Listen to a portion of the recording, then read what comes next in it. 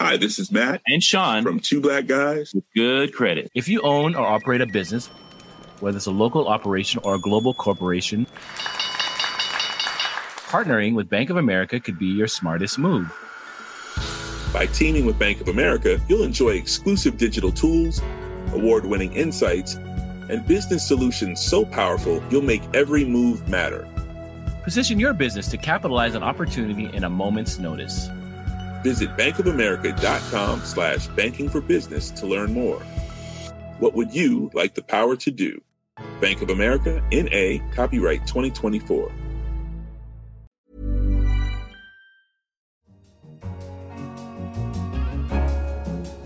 Hello. Is the delivery drone just around the corner? When it comes into sight, the person who's ordered the goods, they enter a PIN code to accept delivery, and the drone hovers above them and lowers the product to them. Bruce Schneier talks about his new book, Click Here to Kill Everybody.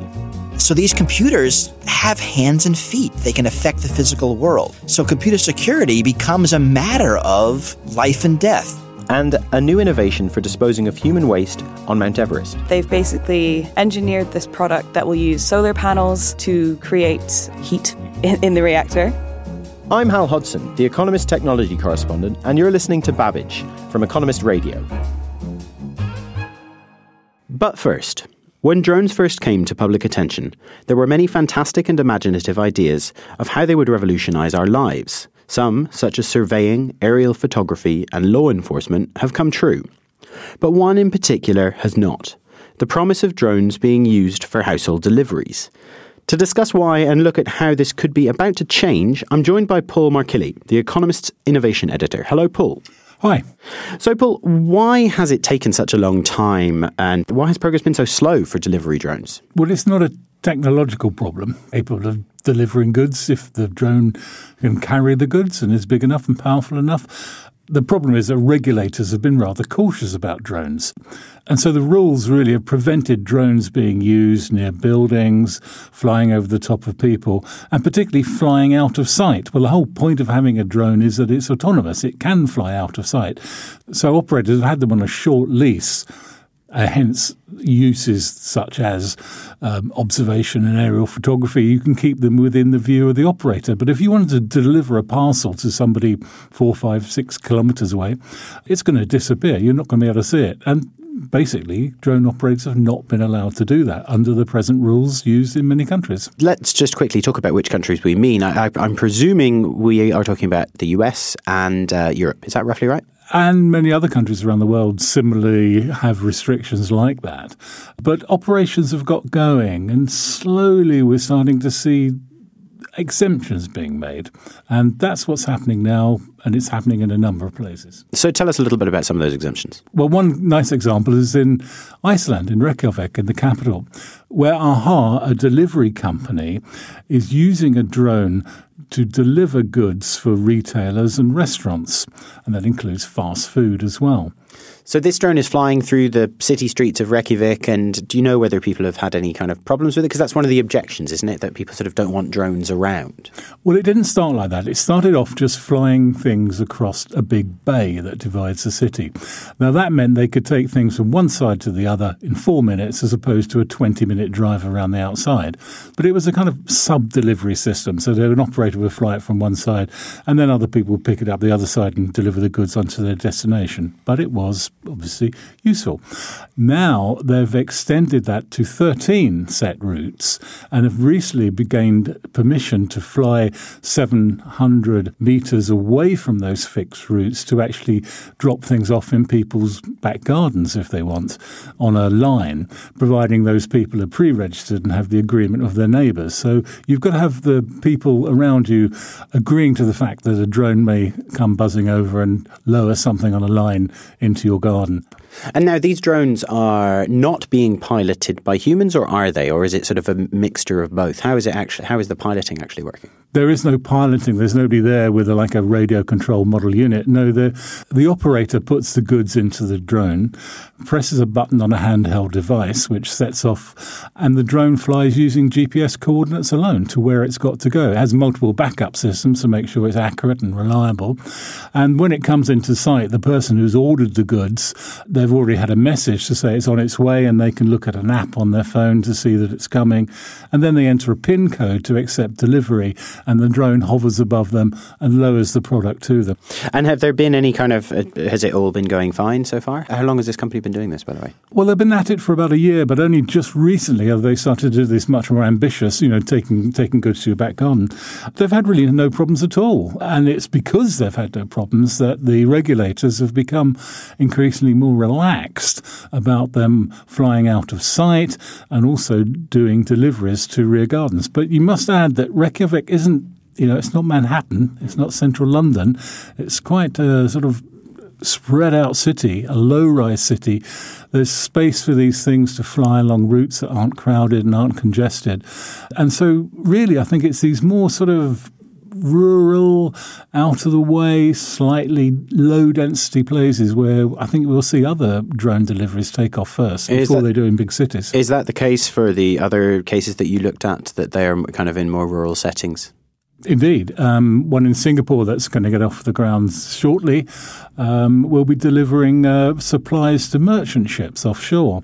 In Africa, DHL have been testing a system to deliver drugs to a clinic in Lake Victoria. So we're seeing these examples in remote locations, but I think the sort of sci-fi-ish dream is that the drone shows up on your windowsill in your high-rise in New York and drops off your takeaway or your pizza or what have you.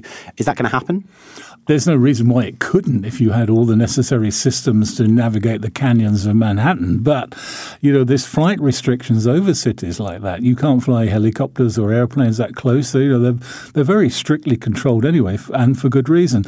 The other one is it economically feasible? Because in Reykjavik, the typical distance that a pizza will be delivered is something like 7 kilometers.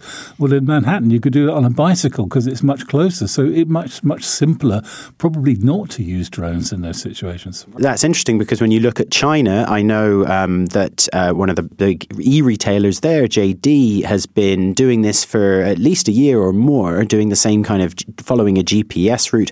Is China different? No, not really. It's just a little bit of regulatory arbitrage going on with some countries thinking, well, maybe if we get ahead of the field here, we develop a more useful drone economy. And certainly that was the case in Iceland. And Uber has just this week said that it is planning to offer drone delivery by 2021. And you've got to presume they mean in big cities or they're not going to make an awful lot of money out of this. Is that realistic? Well, I think they'll be doing it. Lots of people will be doing it because the technological investment is not huge and it's showing that it does work. But for now, rural areas and no drones flying through the skyscrapers just yet. Not just yet through the skyscrapers, but definitely if you're out in the sticks, then that may be the way you'll get your pizza in future. Paul, thanks very much for coming on. Pleasure. Next up, Bruce Schneier is an internationally renowned security technologist, author, and fellow at the Berkman Klein Center for Internet and Society at Harvard University. He spoke to The Economist's deputy editor, Tom Standage, about his most recent book. Bruce, welcome to Babbage. Thanks for having me. Your new book is called Click Here to Kill Everybody, Security and Survival in a Hyper-Connected World. Now, you admit very early on in the book that the title is hyperbole, but what is dangerous about hyperconnectivity? It's less hyperconnectivity and more physical agency. We're moving into a world where computers can do things. It's not just about spreadsheets and databases and Word documents. It's about thermostats and power plants and cars. So these computers have hands and feet. They can affect the physical world.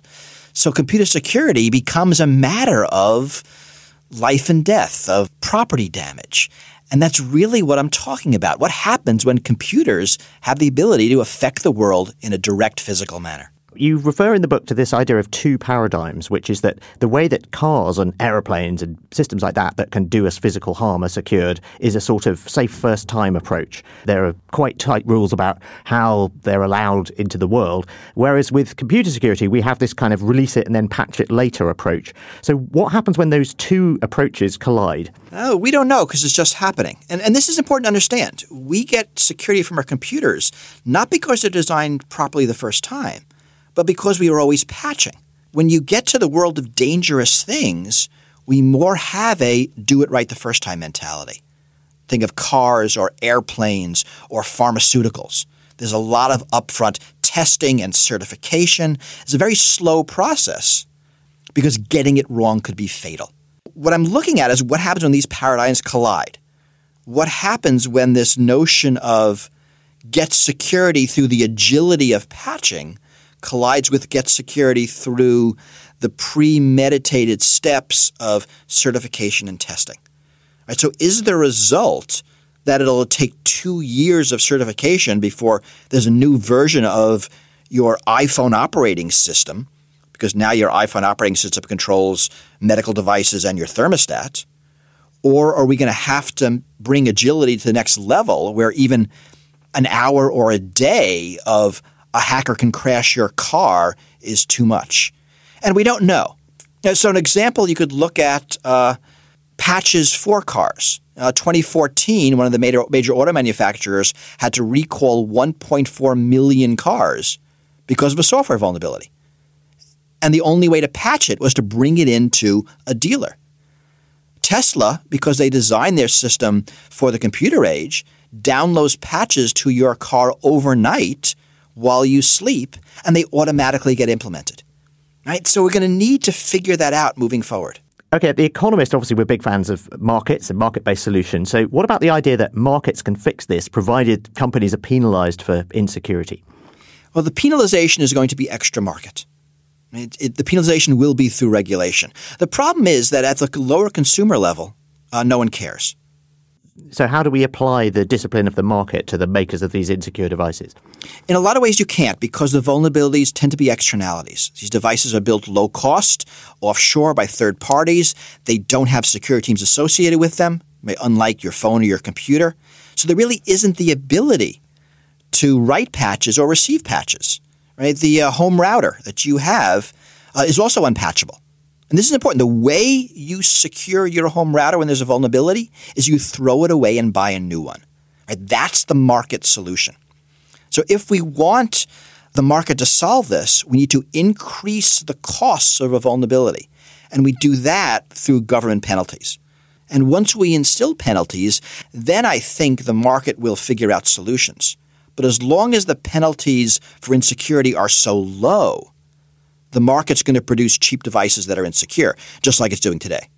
Okay, so we've got more devices that are being connected, which can potentially hurt us in new ways. The old approach with patches doesn't sort of scale to this. Markets aren't going to fix it on their own, so that's a problem. What do we do about it then if these existing approaches don't work?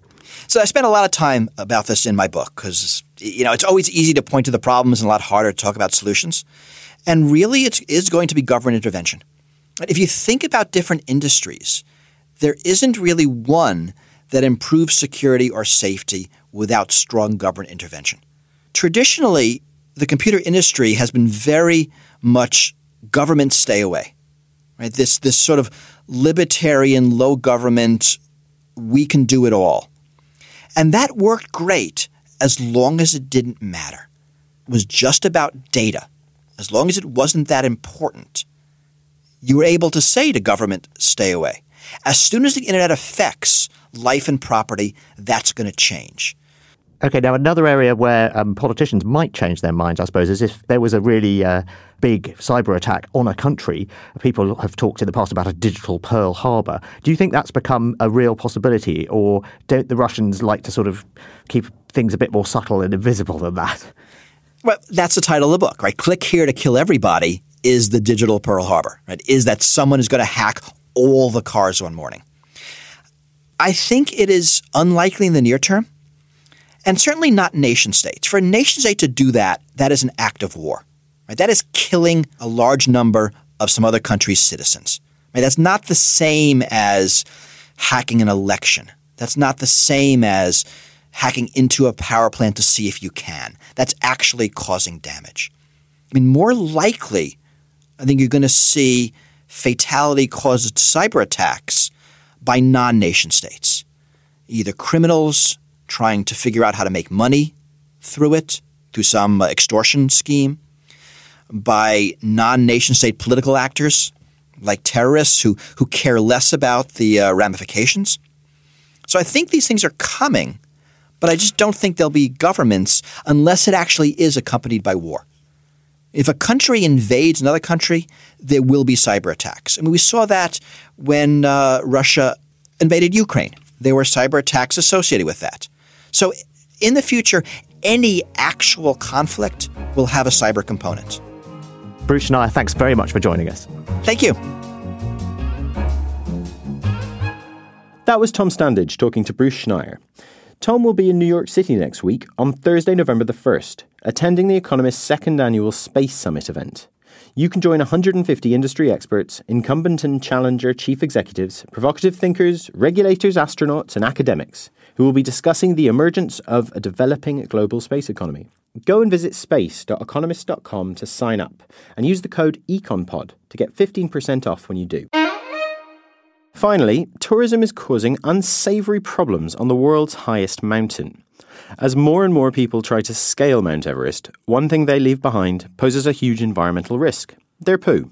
I'm joined now by Caitlin Tosh to discuss the problem and the innovative solution that could stop it from getting worse. Hello, Caitlin. Hi, Hal. So, just how much poo are we dealing with here? Basically, to put it in a number, last year there were 12 tons of poo that was taken from Everest Base Camp, which is the same as approximately the weight of 3 elephants. So it's a lot. Everest is a big place, and if you were, I think 12 tons of poo sounds horrific, but if you're being skeptical or cynical of this, you could say, why is this a problem? You know, Everest is a big place. You could just sort of chuck it on a glacier, you'd be fine. I mean, you shouldn't really chuck poo on a glacier, and that is exactly what is happening. So it's the way that it's being dealt with that's causing the problems, really. And I guess the easiest way to explain that would just be to say the process of what happens when it's being disposed of. When you go to the toilet in Everest Base Camp, you are producing waste, and it goes into blue barrels that are basically makeshift toilets. And these barrels, once they fill up, are carried down to waste sites near the town of Gorakshep, which is about an hour's walk from base camp. And when they're dumped into these pits, they're unlined.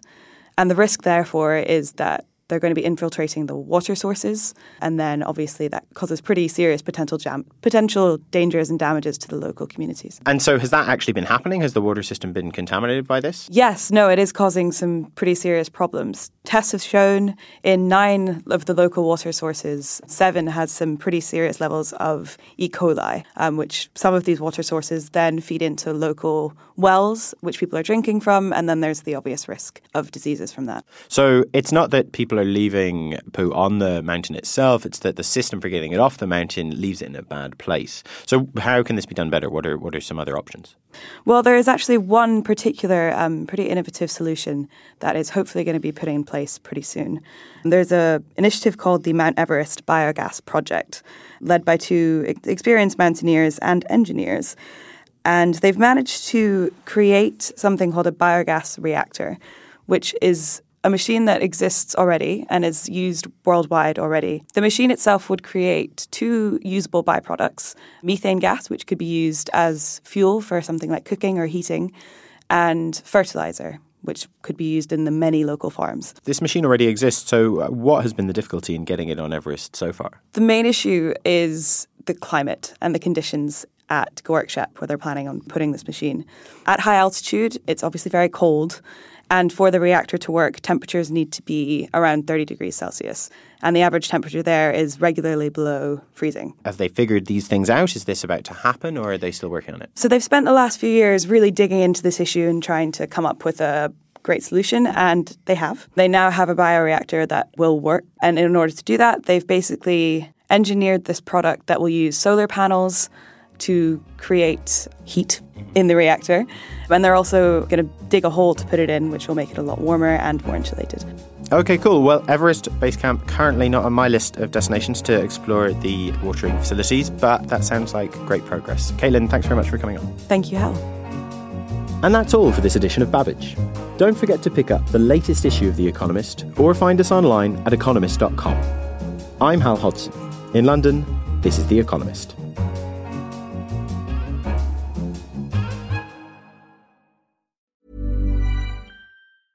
Hi, this is Matt and Sean from Two Black Guys with Good Credit. From a local business to a global corporation. Partnering with Bank of America gives your operation access to exclusive digital tools, award-winning insights, and business solutions so powerful you'll make every move matter. Visit bankofamerica.com/banking for business to learn more. What would you like the power to do? Bank of America, N.A., copyright 2024.